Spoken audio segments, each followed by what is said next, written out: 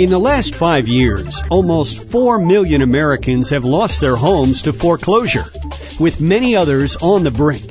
Some have made intentional decisions to just walk away. Was that wise? InfoTrack's Roy Mackey is here to find out.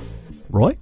Thanks, Chris. Steve Chalky is Group Vice President of TransUnion's Financial Services Business Unit, and they recently took a look at the two kinds of foreclosures. Those who tried to hang on, keep juggling their mortgage and other delinquent accounts, and the other group that just handed over the keys and let the bank try to sell it while they kept up their other payments. So, Steve, which group was the smart one?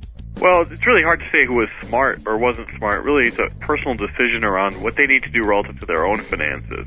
What we did was we actually looked at people with similar credit scores after the fact. Everyone in this study wound up defaulting on their house. That said, some people defaulted just on their mortgage, and others defaulted on their mortgage and other loans, credit cards, auto, etc. We looked at the people who defaulted on just their mortgage and compared them to the others, and even when you looked at people with the same risk score after the fact, those who defaulted on their mortgage outperformed their brethren who defaulted on multiple things. Why do you think that is? Well, there are a variety of reasons why that may be the case. People in this economy were affected by the recession differently than they have been in the past. People have kind of changed their hierarchy of payments. In the past, if you could only afford one thing, usually you kept your mortgage and defaulted on something else, your credit card, your auto, whatever it was. Today, however, many people find that they don't have any equity in their mortgages. So they're choosing to default on those and preserve their auto, which they need to get to work, or their credit card, which they need for liquidity and so on. So when you see people who are willing to make that decision to preserve something else, you find that they probably could afford only one item and not many. However, people who were delinquent on multiple items, they couldn't afford anything, and they found themselves in a bad situation in general, and it kind of went bad on all of them. If you're looking at these two groups of people, if you look further down the road, maybe 5 years down the road, probably these strategic defaulters maybe will be better off in terms of their credit score further down the road than the others. We did look at this, and we saw that the people who were mortgage-only defaulters actually saw faster improvement in their credit scores over time than those who defaulted on their mortgage and other things, even when they started at the same credit score. We did another part of this study around liquidity and looking at the reasons why people walked away from their mortgages, and what we found was, for most of these people, they're walking away from their mortgage not because they're choosing to not pay it, it's because they simply don't have enough money to pay all their loans, and they have to pick one loan to not pay.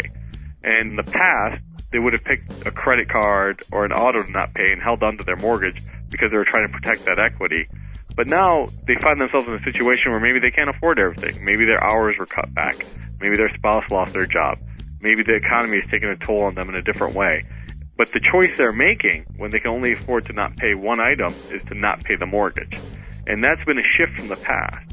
People said, hey, look, a lot of these folks are sitting there living in their houses for free for an extended period of time while they're being foreclosed on but not paying their mortgage. So they have all this extra money coming in. So while they're sitting there living for free, they actually look better than they actually are.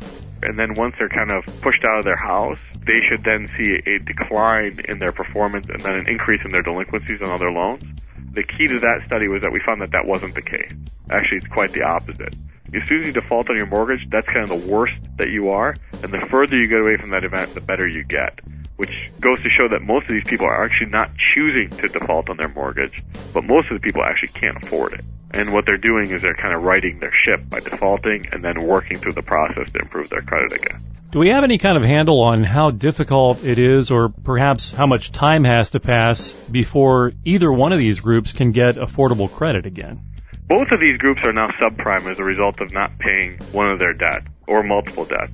The thing we did find was that the mortgage-only people will recover quicker than those who are mortgage and other things. The speed of that recovery will really depend on the lenders. There may be lenders who are willing to lend to them now. As a matter of fact, all these people did get a loan. That was how we were able to track their future performance. Out of a sample of 5 million people, we found 130,000 of them have already gotten credit since the default. And yes, generally less than 2 years. Steve, based on what you've learned in this study, do you have any words of wisdom for people who may be having difficulty paying their mortgage right now?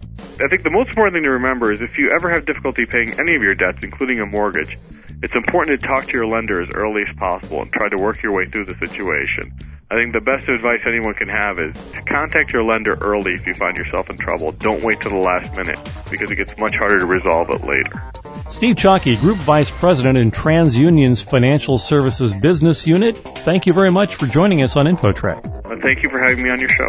And for InfoTrack, I'm Roy Mackey. That'll do it for this edition of InfoTrack. Visit us online at TalkZone.com. Our executive producer is Randy Meyer, and I'm Chris Whitting. Internet services by Pair.com. Thanks for listening. Join us next time for another edition of InfoTrack.